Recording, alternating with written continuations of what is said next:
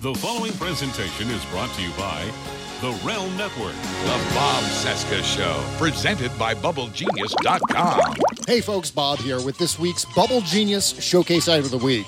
If the Twitter toddler in the White House has you completely stressed out, head on over to BubbleGenius.com and pick up their exclusive Republican voodoo doll featuring the face and body of our cartoon dictator.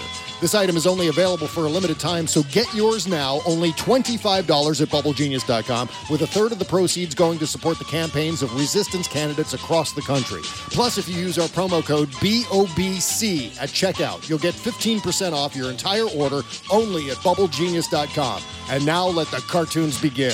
Broadcasting from Resistance Headquarters, relentlessly fighting back against the clown dictator and his regime of deplorables. Never give up, never surrender. This is the Bob Cesca Show, presented by BubbleGenius.com. Tomorrow morning, the White House is sending a bill to Congress for its consideration. It's White House Resolution 455, an energy bill requiring a 20% reduction of the emission of fossil fuels over the next 10 years. It is by far the most aggressive stride ever taken in the fight to reverse the effects of global warming. The other piece of legislation is the crime bill. As of today, it no longer exists. I'm throwing it out. I'm throwing it out and writing a law that makes sense. You cannot address crime prevention without getting rid of assault weapons and handguns. I consider them a threat to national security, and I will go door to door if I have to, but I'm going to convince Americans that I'm right, and I'm going to get the guns. We've got serious problems, and we need serious people. And if you want to talk about character, Bob, you better come at me with more than a burning flag and a membership card. If you want to talk about character and American values, fine.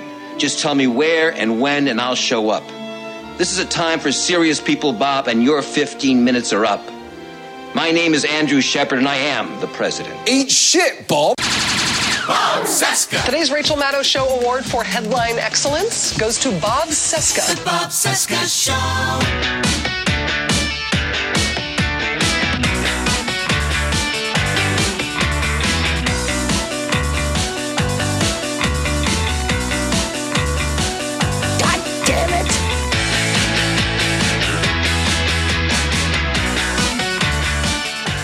Hello, Bob.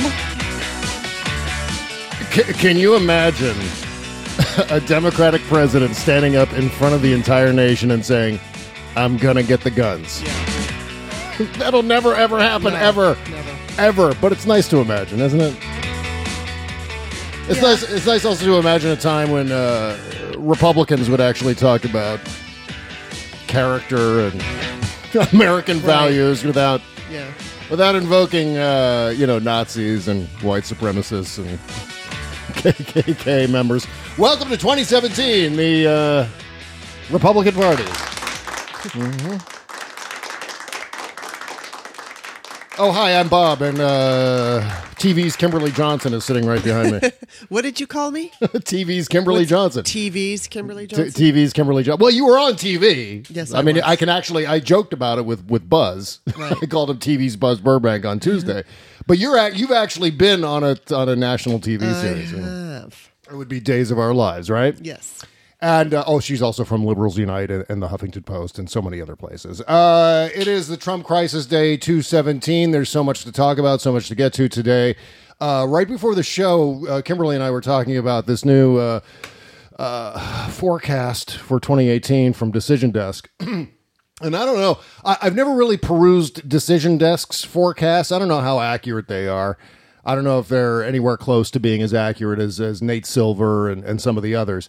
But I don't think it's bad news. What they're saying right now at this point is that the Republicans will retain their majority in the House. I know, terrible news.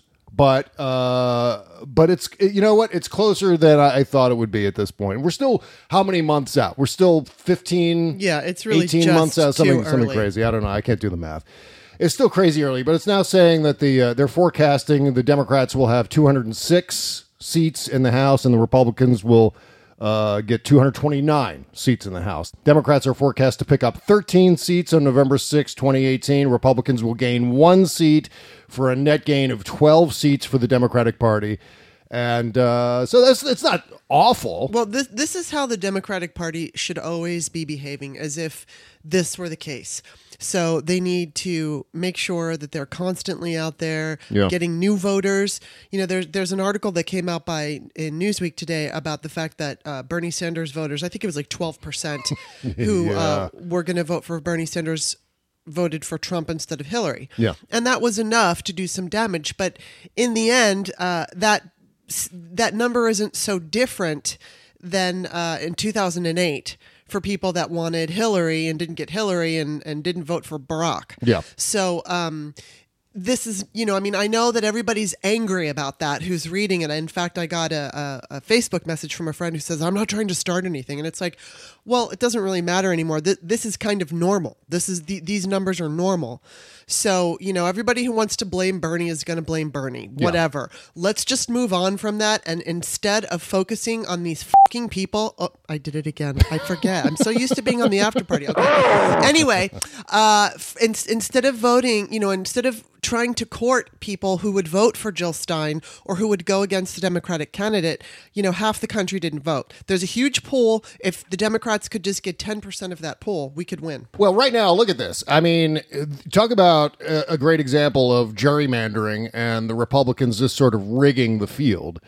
The Democrats actually hold a 54.2% majority on the generic ballot. That means if there was a national vote for members of the House, Democrats would come away with a clear majority. Yeah. Right? 54 to, I don't know, see what the Republicans have. That's compared to the generic ballot in 2016 of 49% for the Democrats, 2014 for 44%. So the Democrats right now are doing 10% better now than they were doing in 2014. And now that I'm looking at it, this is like, God damn it. God damn it. So it shouldn't be this way, especially now, given the existence of Donald Trump. It should be far and away. The Democrats have it, hands down. But that's not happening. To deal with the gerrymandering. There's all kinds of things that we have to, voter suppression, gerrymandering, all of that can be overcome if enough people show up. Right. And that is on the Democrats. They need, it's like there's going to be enough people out there who are paying attention to what's happening and who don't like Trump, and that will motivate them. But that's not what the Democrats should be relying on. Gavin Newsom was recently on Bill Maher, and he said that the Democrats need to focus on, and their messaging needs to be about, how they're going to benefit. And it's true. It's like they have to go out and brag. Yeah. They have to brag about how Democratic policies help the economy, help the average American family on Main Street. They just simply need to, just take a cue from the Republicans. Take a cue from Trump, for God's sake. And the Democrats, the Democrats have the benefit of being factually correct. Exactly. You know what I mean? And it's good to go talk to those people in the red states, just as Bernie did. Whether you like the man or not, he knows how to turn people around, because he was turning Trump voters, talking about single payer, getting them to scream for single payer. Yeah. So whether it's Bernie or someone else, people need to go out in those red states and talk simply, so people, not in political speak, but just talk like a regular person to regular people and help them to understand why it's better. Yeah. Well, this is where, and this is another great example of making a political case for these particular districts, to actually go out and not necessarily rely on just bashing Trump and talking about Russia, but to make an economic case, make a social policy case to a lot of these people who may have voted for Barack Obama in 2008 and then switched over to Donald Trump. Those people, and I'm glad I'm not the one doing it, because I would go crazy. I don't have any patience for these. I don't have any patience for Trump voters anymore. But right now, Democrats have a 30% chance of taking back the majority on November 6, 2018, which is, That's fine with me. I'm not thrilled with this. But, I have this theory, the don't get happy theory, because, invariably people will stay home. People are already going to stay home. We're going to fight an uphill battle trying to just get people out to vote in 2018. Although I'm hoping that won't be the case. I'm hoping that as far as Trump goes, he'll be the motivating factor to push people out of their houses and out of their torpor and actually vote. There's also the idea that because we're living in such unpredictable times, we have no idea what's going to happen between now and the midterms. We could be dealing with a President Pence. Right now the GOP is in big trouble. Yeah. They hate Trump. There is this war going on within the party and a war from the Republican Party against Trump. So it's really, things look a certain way right now, and gerrymandering absolutely is part of it. Yeah. But it's people like to predict what's going to happen, and it's fun to try, but I don't think that people can really predict anything right now. We can only guess. And you know what? I want to mention too, because you brought it up a few seconds ago about this analysis saying that Bernie Sanders voters helped Trump to win. Mm-hmm. And of course, we take this with the knowledge that Russia also helped Trump to win. And there were a lot of factors that helped Trump to win. Yeah. What they're suggesting here is in Wisconsin, 51,000 Sanders voters voted for Trump in the general election, the presidential election. In Michigan, 47,000 Sanders voters voted for Trump. In Pennsylvania, goddamn Pennsylvania, seriously, 116,000 Bernie Sanders supporters voted for Trump. God damn it! I know. 116,000. You know what Trump's margin to win in Wisconsin was? 22,000. When that's with 51,000 Bernie Sanders voters voting for Trump. Trump's margin was 10,000 in Michigan. 47,000 Sanders voters voted for Trump.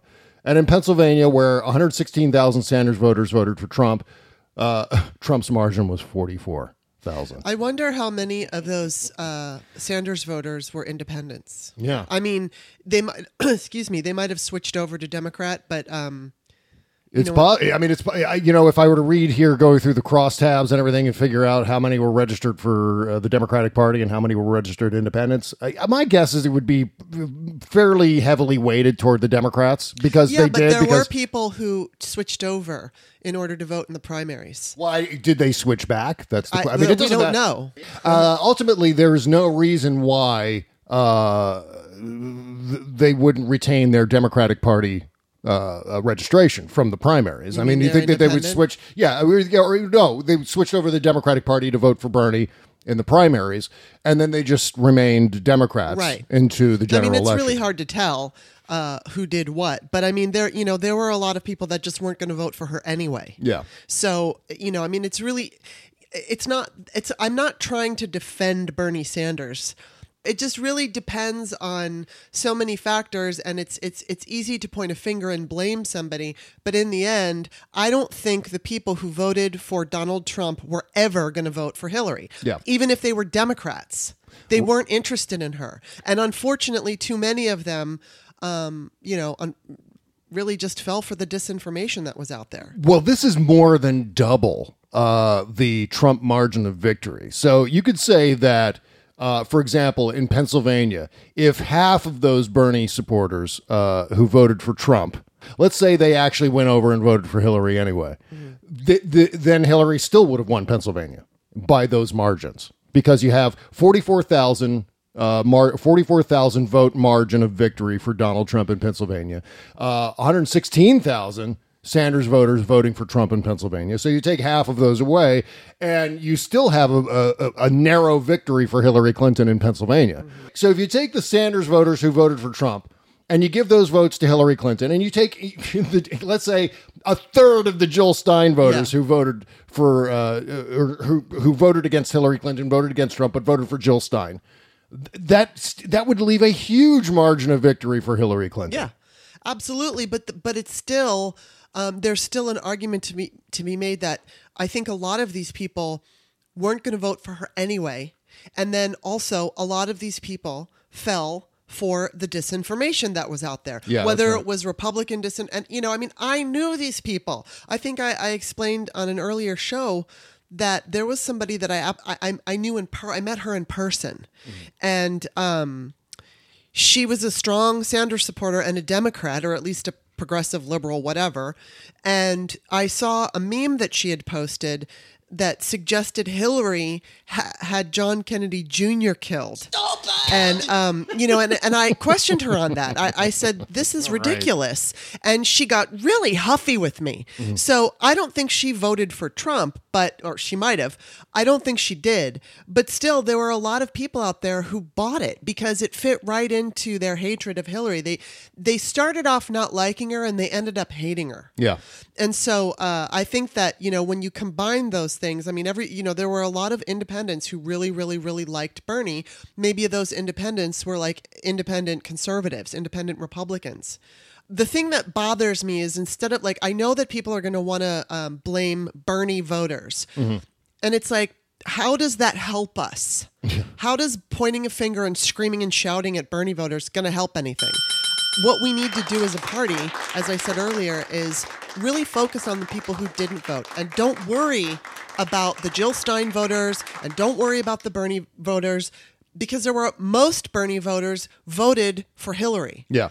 But we need to focus on the people who didn't vote. You could actually make an argument that this is all about Russia, as you were sort of alluding to there a second ago, because we know that Russia targeted Bernie Sanders voters with disinformation about Hillary Clinton during the primaries. And they ate it up. Yes, and of course they ate it up. And we all witnessed this happening in real time on Facebook and on Twitter. It was something that was so obvious. There was so much disinformation floating around about Hillary Clinton during those primaries that was being repeated by Bernie Sanders supporters, Jill Stein supporters, etc. None of the above supporters, contrarians on the left who just were stirring the crap and trying to make trouble.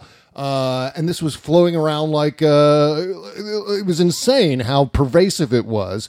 And then we only found out later, after the election, after the general election. So months and months and months later. And they're still in denial because they'll say things like, oh, yeah, Russia really made me vote against Hillary in 2008. And it's like, no, it's just that people who are already feeling a certain way, when they hear information that feeds their fire, they'll go for it. Yeah, and this is all to say, they don't want to admit it, but it's the truth. This is all to say, be careful. This time next year especially is going to be madness when it comes to the malware and the bots and the disinformation and the propaganda freely flowing throughout political internet. When it comes to the midterms, there are going to be favorites in the Democratic Party who are going to be running high-profile campaigns against sitting Republicans.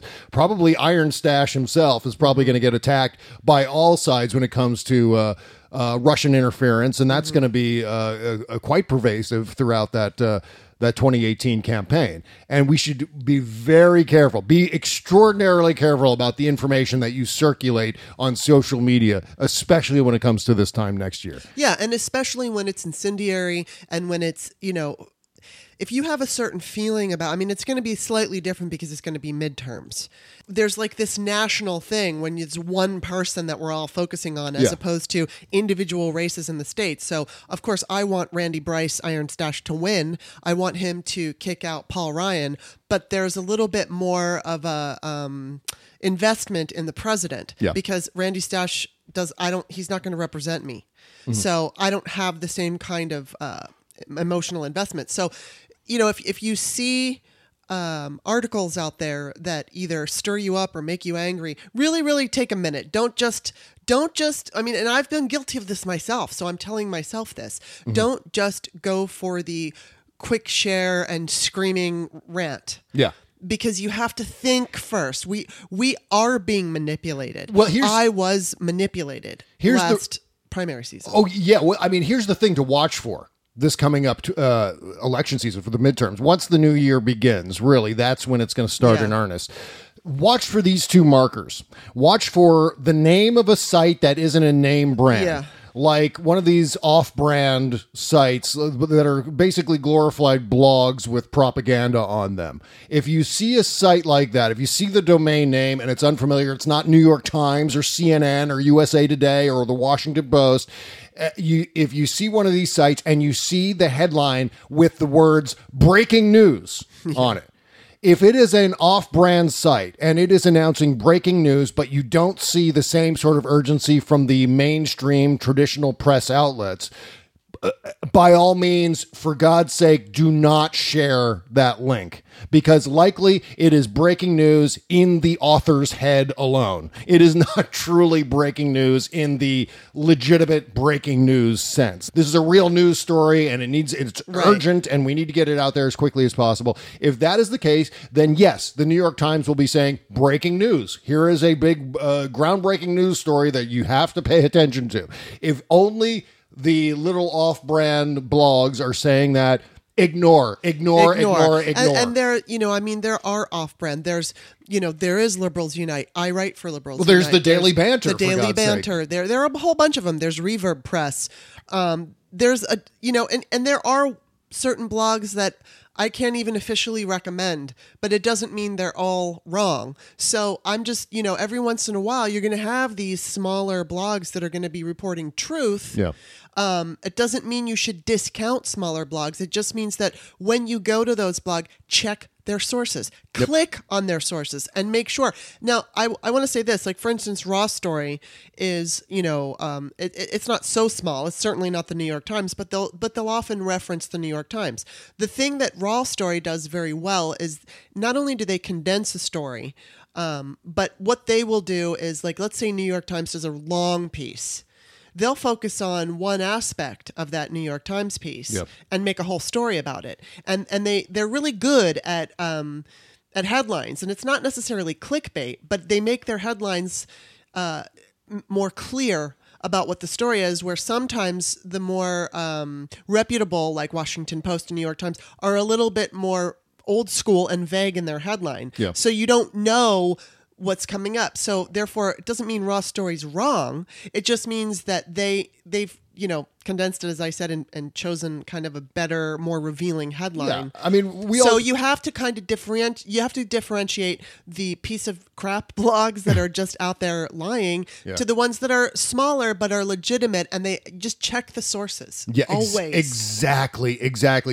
We all have to learn new etiquette when it comes to this crap, to make sure to be more discerning, to be more selective in terms of what we knee-jerkingly retweet and share and so on. There's just a lot of crap floating around out there, and you can identify it. It's not mysterious. It's all obvious. I mean, when you retweet something like the Palmer Report, you know exactly what you're going to get. You're going to get highly propagandized versions of the news. It's not opinion. It is a version of the news that is somewhat too highly deceptive. So please, for God's sake, next year, it couldn't be more important next year that we all figure out new ways of sharing information that doesn't foster this ridiculous climate of Russian interference and propaganda from all of these fly-by-night off-brand sites. By the way, I was going to mention this because you were talking about polls here earlier.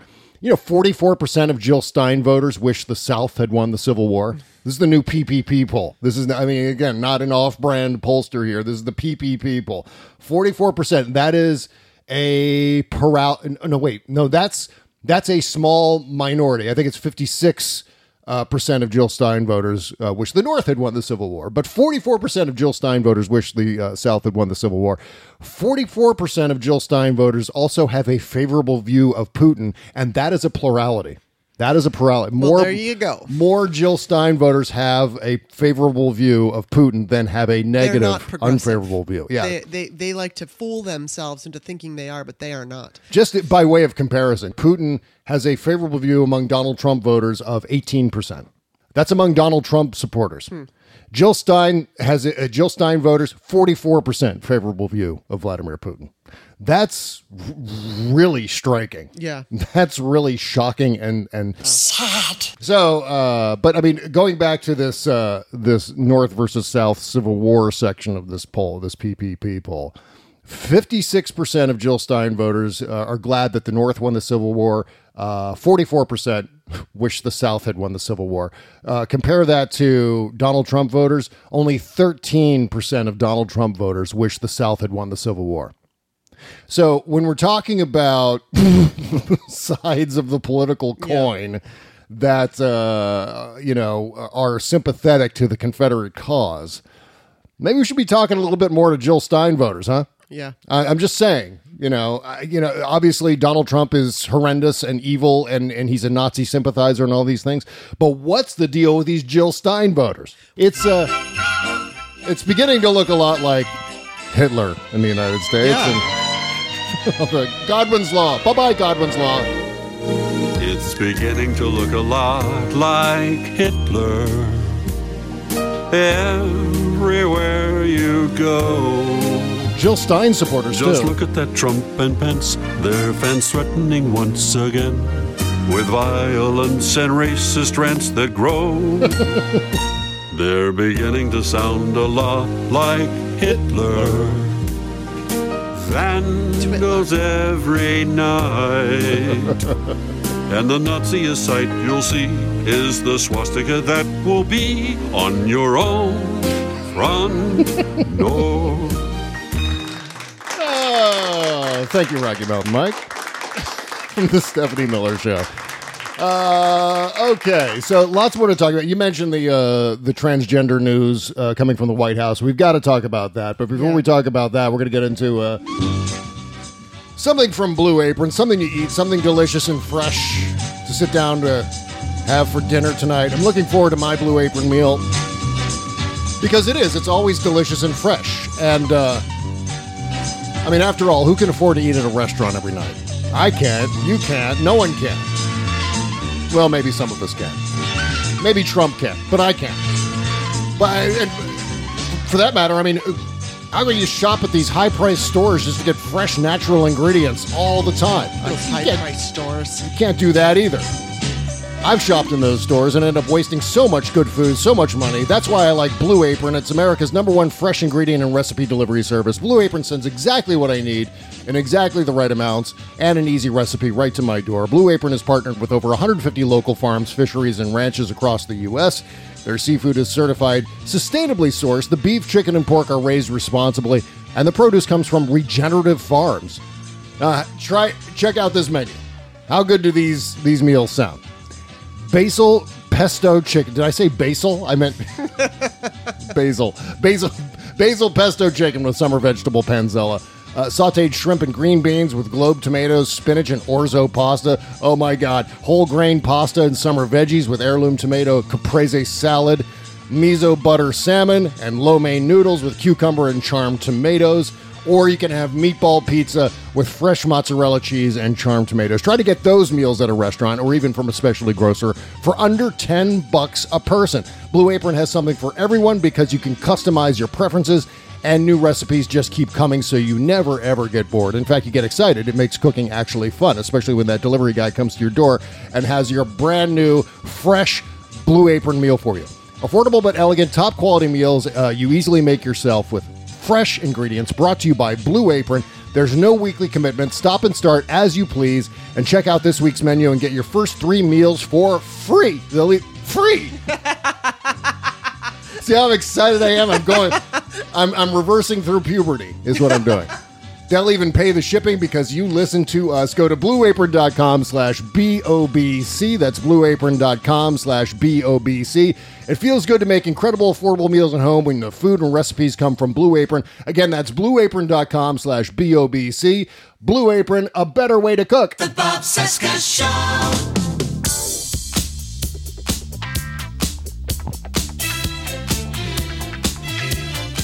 The Bob Cesca Show, presented by BubbleGenius.com. Welcome back to our Thursday show. Is it Thursday already? We've made it to Thursday, and there hasn't been a nuclear Armageddon. Thank you, Mr. President.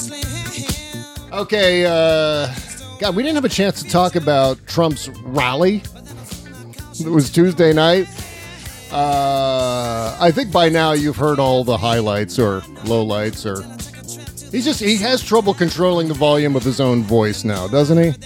But I mean, here's the thing. Everyone's acting like this rally is something new. Like he's never done rallies before. Like the rally is the new thing that he's doing. And the other thing that everyone seems to be shocked by, pundits on cable news and so forth seem to be shocked that suddenly Donald Trump does quiet, whispery speeches and then does loud, obnoxious rallies. This is something that he's been doing from the very beginning, where he does a prompter thing and it's just whispery all the time. Well, Tony Atomic totally gets him. He does that all the time. Yeah, the President Show. A great version of that. Well, they're just now revealing that among all of the other lies that he lied about the live cameras. He was saying, oh, look at the red lights. Look at the red lights. The red lights are going on and on. They're going, now the red lights are back. And now they're gone again. Look at the red lights are gone again. And now we're not on anymore. And he's pointing back to the press pool, and he can't control the volume of his own voice. And he was talking about, let's see, look back there, the live red lights, and they're turning those suckers off fast. They're turning those lights off fast like CNN. CNN does not want its failing viewership to watch what I'm saying tonight. The live feed was on the whole time. Yeah. And in fact, CNN carried the live feed for the entire duration of the rally. And, this is something that Donald Trump has always done. He just makes stuff up. Mm-hmm. Everything Donald Trump says is made up. There is nothing that Donald Trump does that is truthful, accurate, real. There is nothing that Donald Trump says that he isn't just yanking out of his ass. And, he says what he thinks. And then he's also of this school of thought. And I remember seeing this from Howard Stern maybe 20 years ago. Really the old days of Howard Stern, before satellite radio, when he was on terrestrial radio, and he was sort of at his high water mark, late 80s, early 90s, right around there, where he just ruled the school. And so everything that Howard Stern would say on the radio was an exaggeration of what was real. He would say that he invented all these different forms of comedy. He invented radio. He invented talk radio. He is the #1 radio show host in the entire world, et cetera, et cetera. He'd make these huge superlative statements about himself. And the idea was just to hype the excitement around the show. Mm-hmm. Donald Trump is of that same school of thought, except, you know what? Donald Trump isn't a morning DJ. Donald Trump is the president of the United States and has to rise to a different standard. But I want to mention this because this is so awful. This story coming to us from the Wall Street Journal about the White House's rules for the transgender ban in the military. This turned out to not just be a random crazy tweet.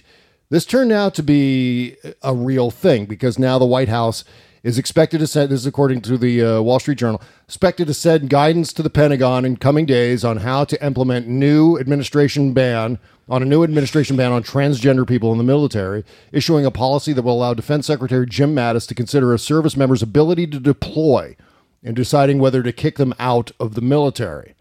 It is just so sinister. Mm-hmm. What you're basically doing, what the White House is basically doing here, is telling transgender people, and I don't have the specific numbers in terms of the split. I don't think they even accumulate numbers like that. I don't think they actually report numbers like that. But of the thousands of transgender service members in the United States military, I would estimate that a lot of those transgender members are female to male transgenders.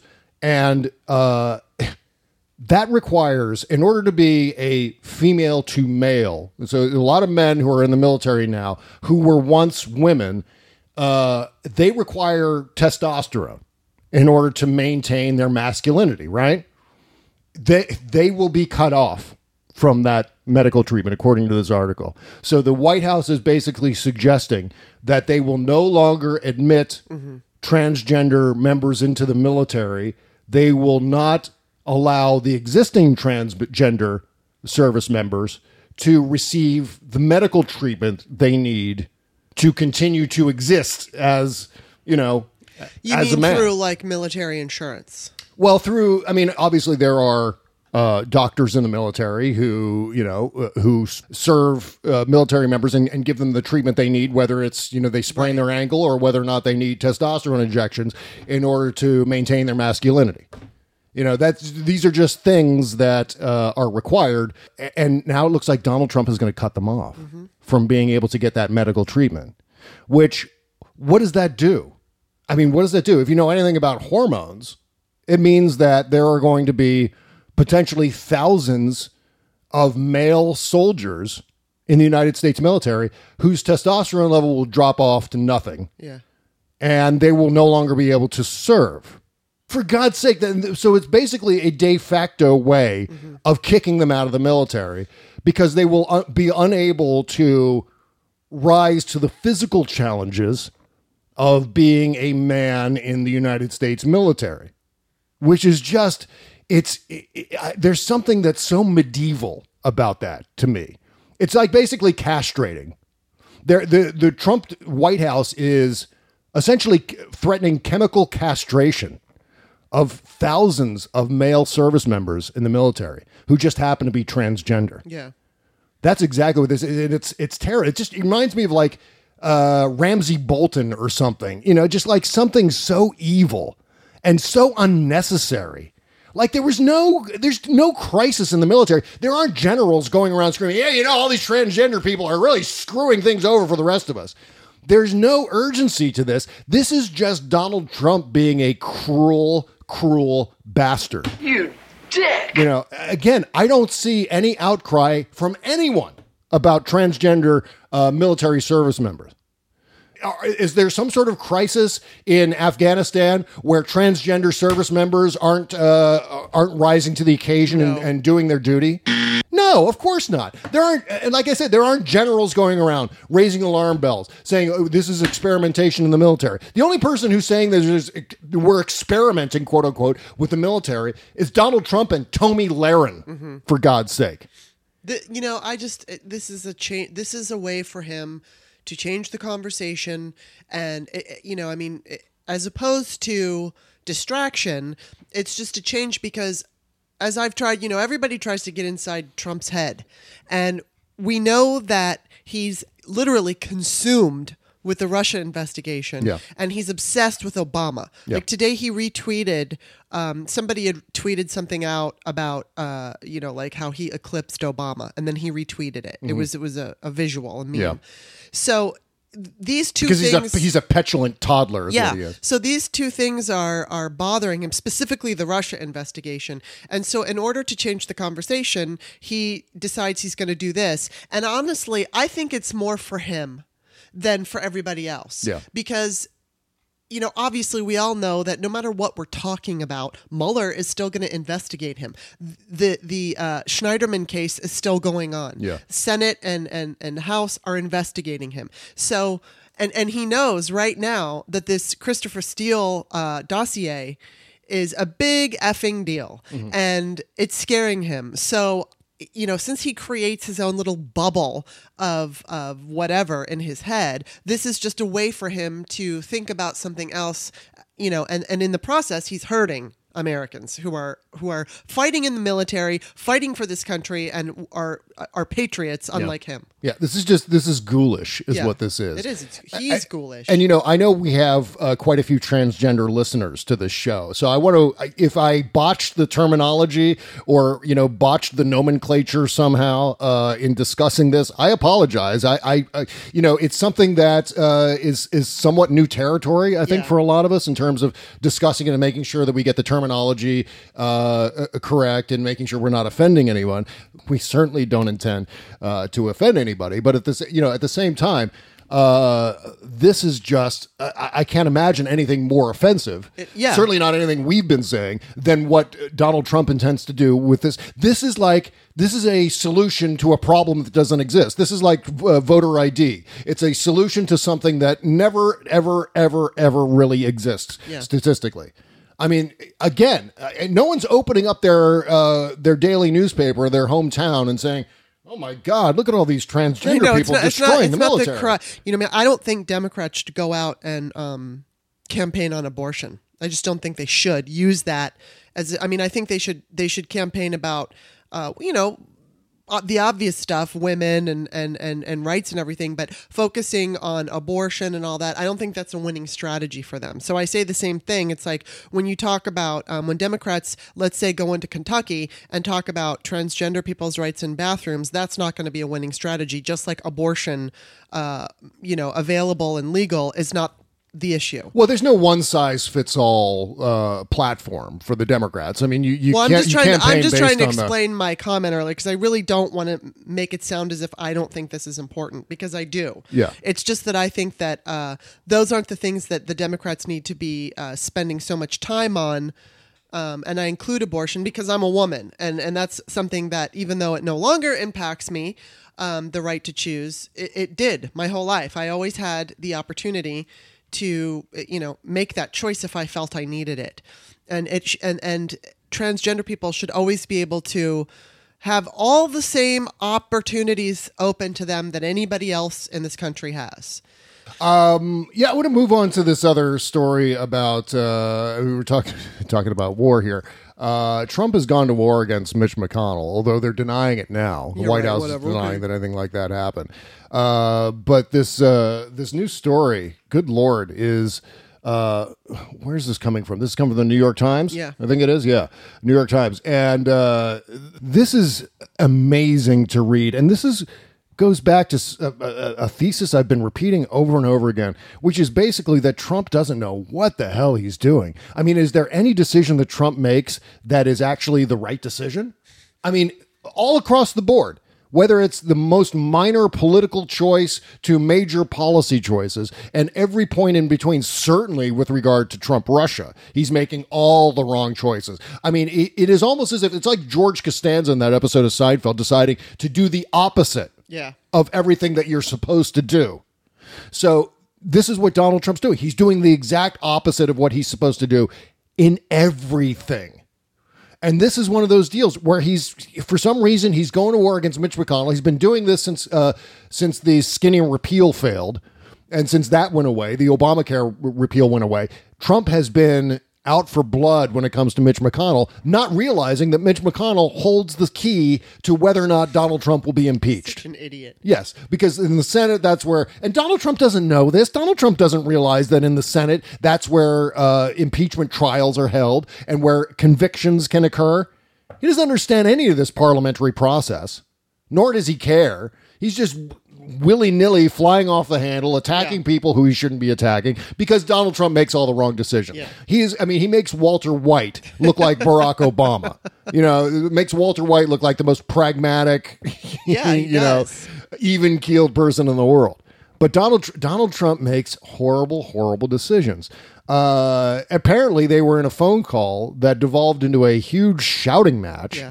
It says here in the New York Times where he berated him. Yeah, berated him during the call, which Mr. Trump initiated on August 9 from his New Jersey golf club. The president accused Mr. McConnell of bungling the healthcare issue, which, Donald Trump admitted to again on Twitter today. Yeah. Stupidly. Yeah. Stupid! He was even more animated about what he intimated was the Senate leader's refusal to protect him from investigations of Russia interference in the 2016 election, according to Republicans briefed on the conversation. So this is not only Donald Trump berating Mitch McConnell's ability to run the Senate, stupid, but then he's also trying to obstruct justice here again. Mm-hmm. I mean, this should be another count of obstruction of justice in the investigation on Trump-Russia. No doubt in my mind. Something that is kind of slipping by or slipped through the cracks is just before his speech the other day, Rachel Maddow reported that a former chief of staff of McConnell threatened Trump with impeachment unless he stopped harassing other members of the GOP. So this is fascinating on many levels because, number one, this just shows and proves that the Republicans are fully aware of all the impeachable offenses that they could use against Trump, that they're there and they exist right now. Yeah. Because harassing GOP senators is not an impeachable offense.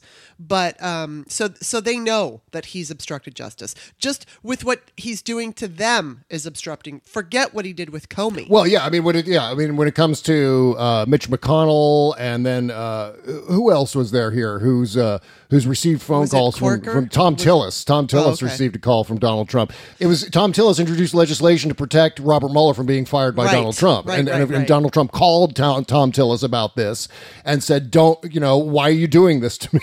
Which is just, again, obstruction of justice. He's trying to obstruct this investigation. He's trying to obstruct the Senate doing its duty to place checks and balances on the office of the presidency. But I wanted to correct. It was in this New York Times. It was actually the last paragraph of this New York Times article where they quote Billy Piper.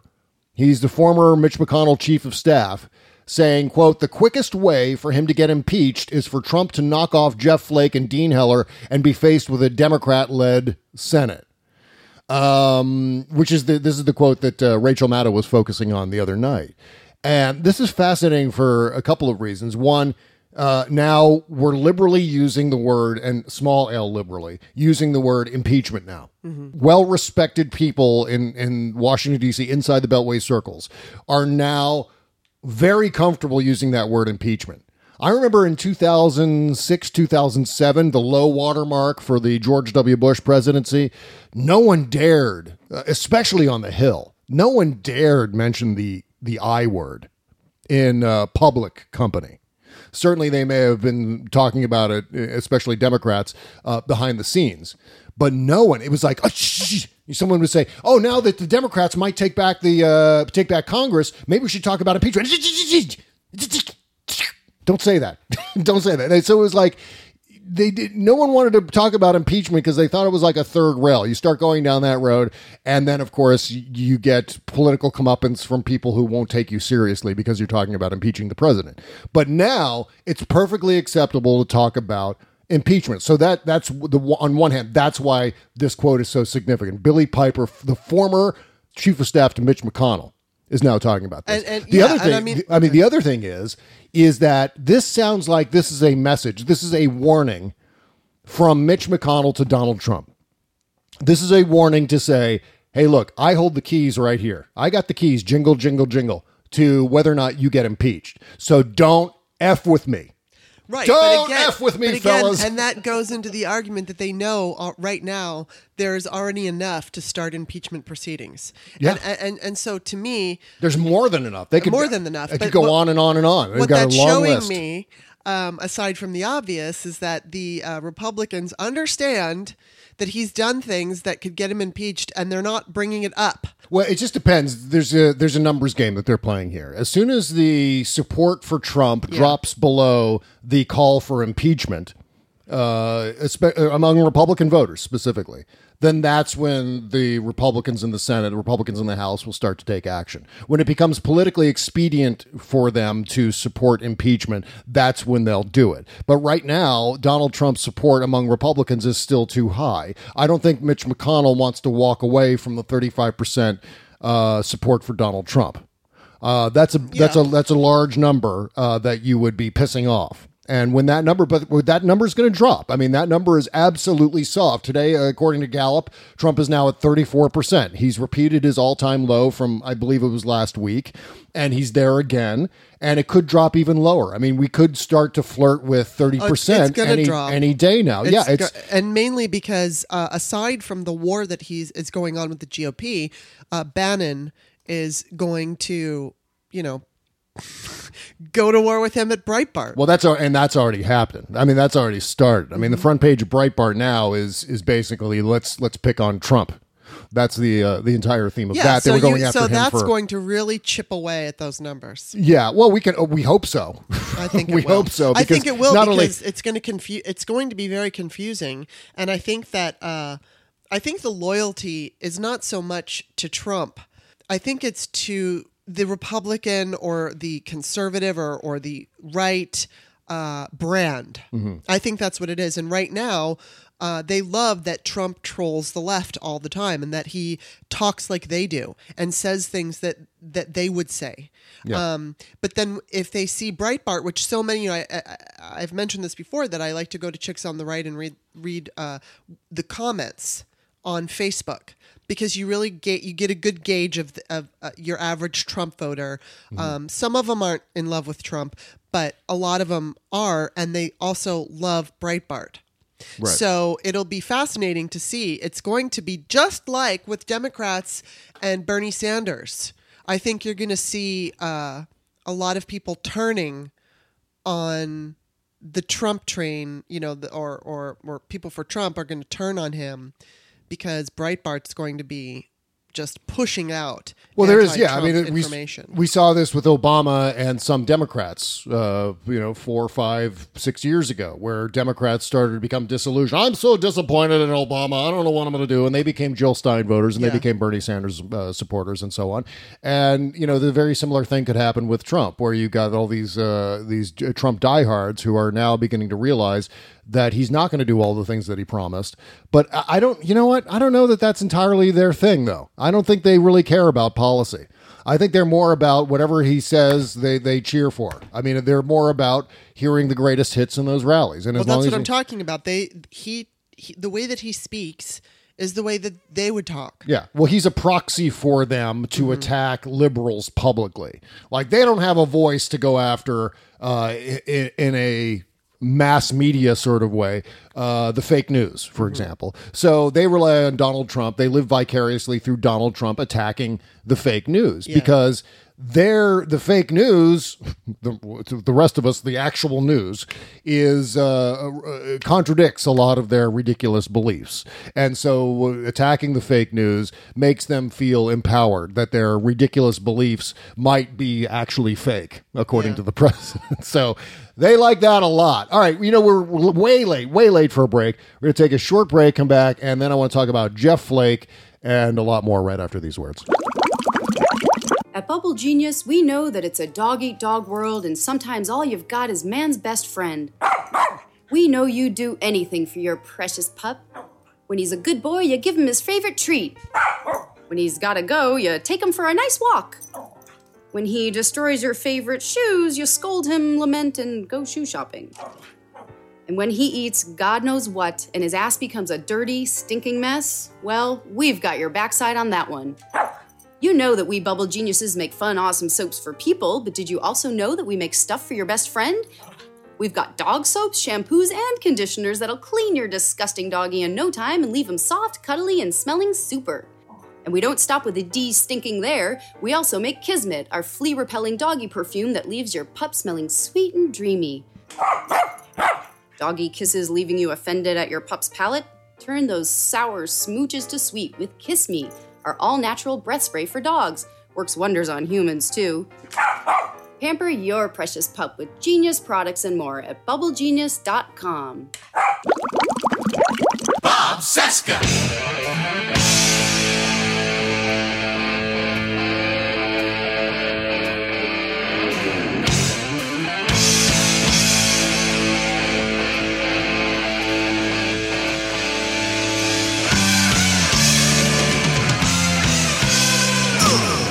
This is the Bob Cesca Show, presented by BubbleGenius.com.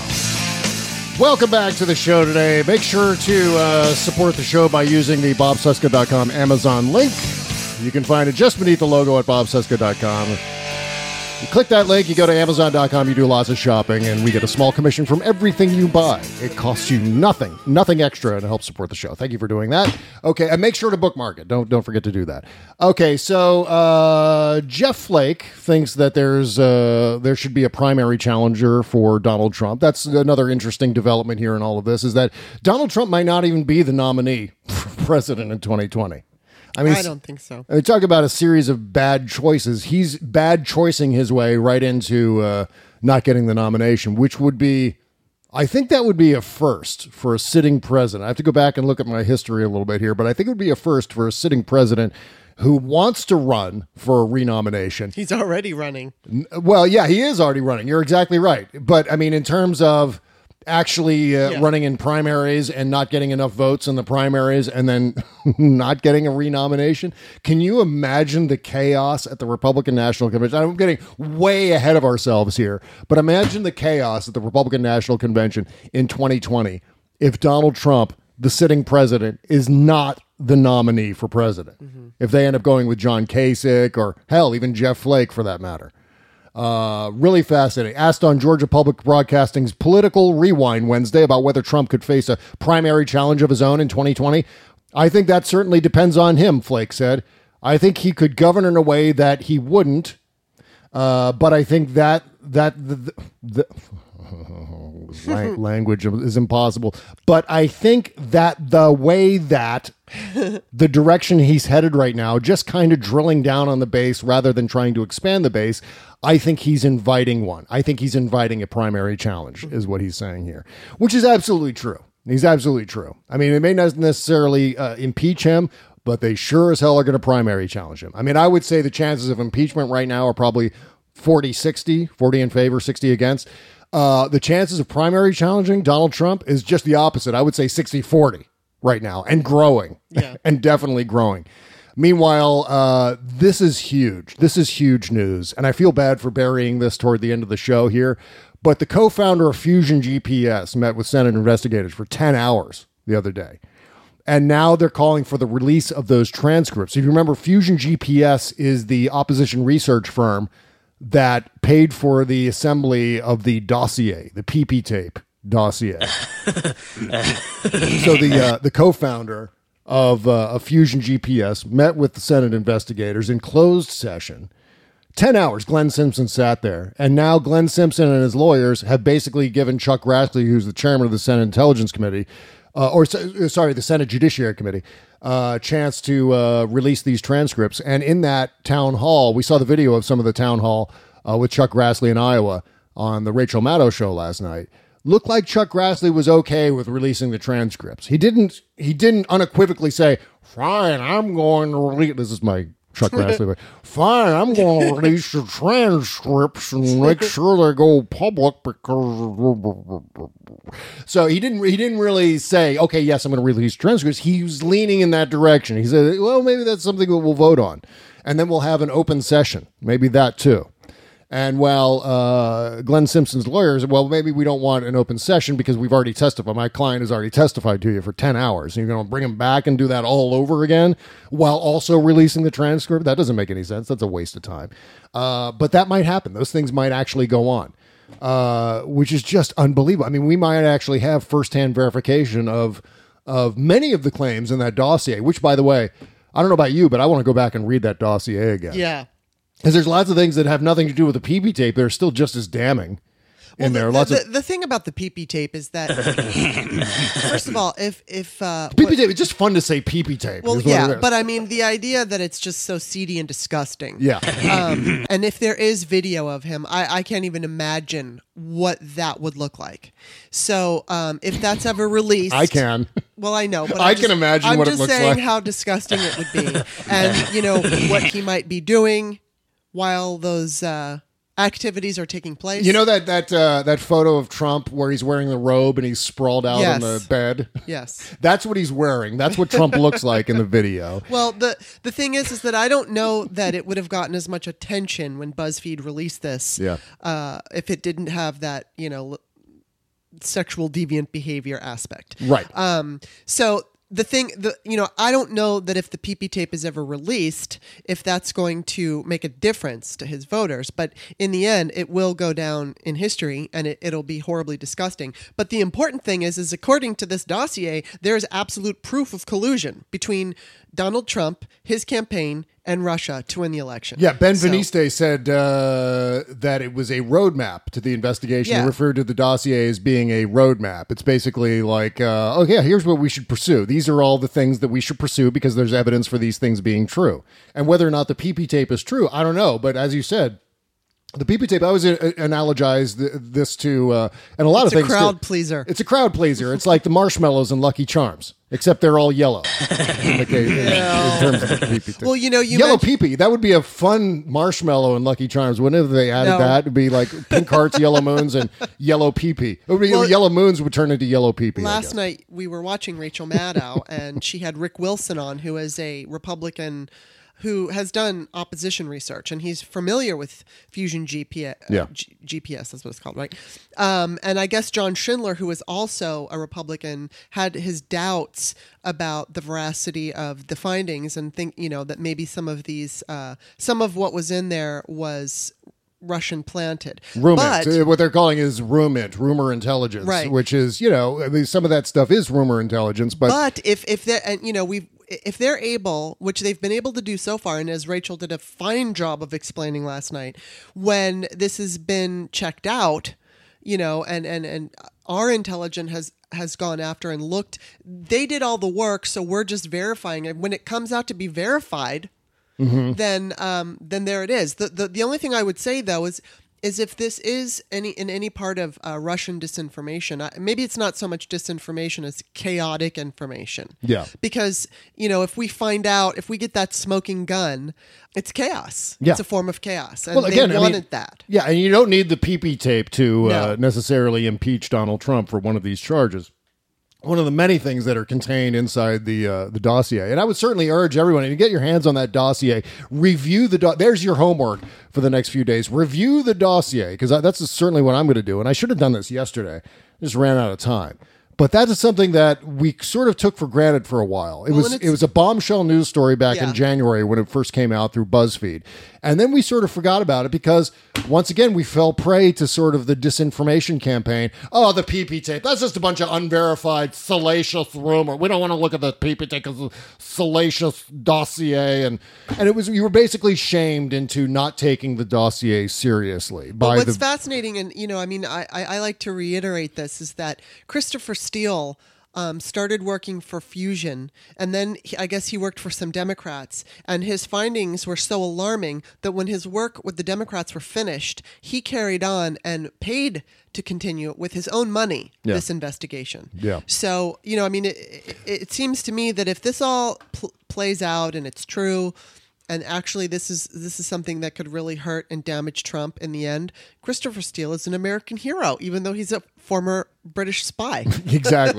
Exactly. Yeah. I mean, this is, again... Or hero to America, I should say. What we're talking about is something that is not a shameful thing to talk about. When it comes to the Christopher Steele dossier, this is something that, as Richard Benveniste said, this is something that is a roadmap for the investigation. So what you do is you take this and you use it generally as reference for what could come down. And of course you have to discount some of the allegations in the dossier, because the odds are that some things are just not going to bear out under scrutiny. But most of the things probably will. I mean, the reality is that there has been nothing that has been disproved or debunked about the dossier. Exactly zero. What it has been is unverified, certain parts of it, while other parts of it have absolutely been verified. So don't fall for the propaganda on this. It's very, very important. Meanwhile, one last thing. Newt Gingrich is a moron. Really? Newt Gingrich is a moron. Media Matters has this story here today that Newt Gingrich says the left's opposition to Trump is almost verbatim as the reaction by slave newspapers to the late, great Abraham Lincoln. He's basically comparing the critics of Donald Trump to the slave owners, prior to the Civil War. And you know what? Newt Gingrich is a goddamn moron. Yeah. I mean, I cannot describe. He is considered this wise old man in the Republican Party, and he's written books, including, by the way, books in which he imagines the South winning the Civil War. I always like to throw that out there. He does these sort of Confederacy porn novels where he imagines the turning points in the various battles, how these turning points could have gone General Lee's way, and then the South would have won the war. And here we're going to imagine now the sequence of events that happened in history for the South to win the Civil War. So that's Newt Gingrich's background in all of this. And so he went to Well, let's just read the quote here. He said, well, look, I think a very good friend of mine teaches Civil War history at Gettysburg College, and he has made the case that the parallels between Trump's inaugural and Lincoln's inaugural and the reactions to them are amazing. That if you go and you look how South Carolina's slave newspapers responded to Lincoln, and then you look at how the left responded to Trump, they are almost verbatim parallels. And I wish you could all sing Kumbaya and come together, but I don't think that's going to happen. I think what's going to happen is the left is going to get crazier and crazier. This is, again, the entire Republican strategy of projecting onto the left the things that the right is actually doing. So in this case, by saying, obviously they want to spread the blame around, spread the bigotry around so that it's, the Democrats are bigots too. So if everyone's a bigot, then no one's a bigot. Mm-hmm. That's the whole concept here. That was Donald Trump's whole idea behind saying many, many, many sides, many sides. Yeah. Many sides. That he never said. Yeah. And now, by the way, have you noticed he's gotten all the way down to just whispering things? Well, yeah. Start out by going millions and millions and millions and millions of things. That's what he's been doing. But here, when he said many sides, he's spreading the bigotry around. He's making everyone a bigot, so no one's a bigot. So this is all to say that Newt Gingrich is a big idiot. It's a long way to go to say Newt Gingrich is a big, stupid idiot. All right. So I think we'll wrap up here. I think we did it. Yep. And Kimberley Johnson is going to stick with us, right? Yes. I'm referring to you by your full name, to you. That's what we do all the time. We say, Kimberley Johnson, could you please pass me the salt? Kimberley Johnson, do you want to stick around for the postmortem show? If you sign up over at patreon.com, or you just click the Patreon link at bobcesca.com, go to our Patreon page and support the show for $5 a month. You get a couple of postmortem shows every week in which we continue to talk after this theme song stops, but only for our subscribers. And if you sign up at $10 a month, you get 2 postmortem shows a week, plus an after party. And if you sign up at $15 a month, you get all that stuff, plus an unbleeped commercial-free version of this show. Lots more still to come. Trump was tweeting today, so we got to talk about that. And, the debt ceiling. Talk about another thing that's going to make you lose sleep at night. If the first segment of this show didn't make you lose sleep with regard to the midterms, the debt ceiling discussion probably will, but I've got some calming words on that, so don't worry. Plus, Trump and the Interior Secretary are screwing with the national parks again. Got to talk about that too. And a whole lot more. Stick with us. If you don't join us on the postmortem show, we'll see you on the after party tomorrow, Friday. Take care, folks. Bye-bye.